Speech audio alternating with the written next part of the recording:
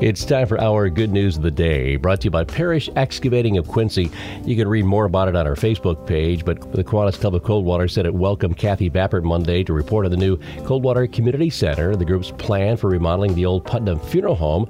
She spoke of their three-part vision for the facility. 1, a facility for multicultural celebrations. 2, preservation of the unique and shared history. And 3, education and fun. The renovation needs are significant, but they're committed to the project and have a plan in mind to make it happen. They're hosting a community open house to showcase the history and the work needed to bring it back into shape on November 14th.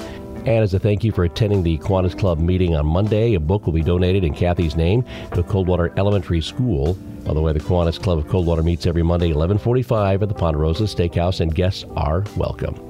And that's our Good News of the Day, brought to you by the guys and gals at Parish Excavating of Quincy. Thankful to have the opportunity to bring you the good news on AM 1590 and FM 95.5 WTBB.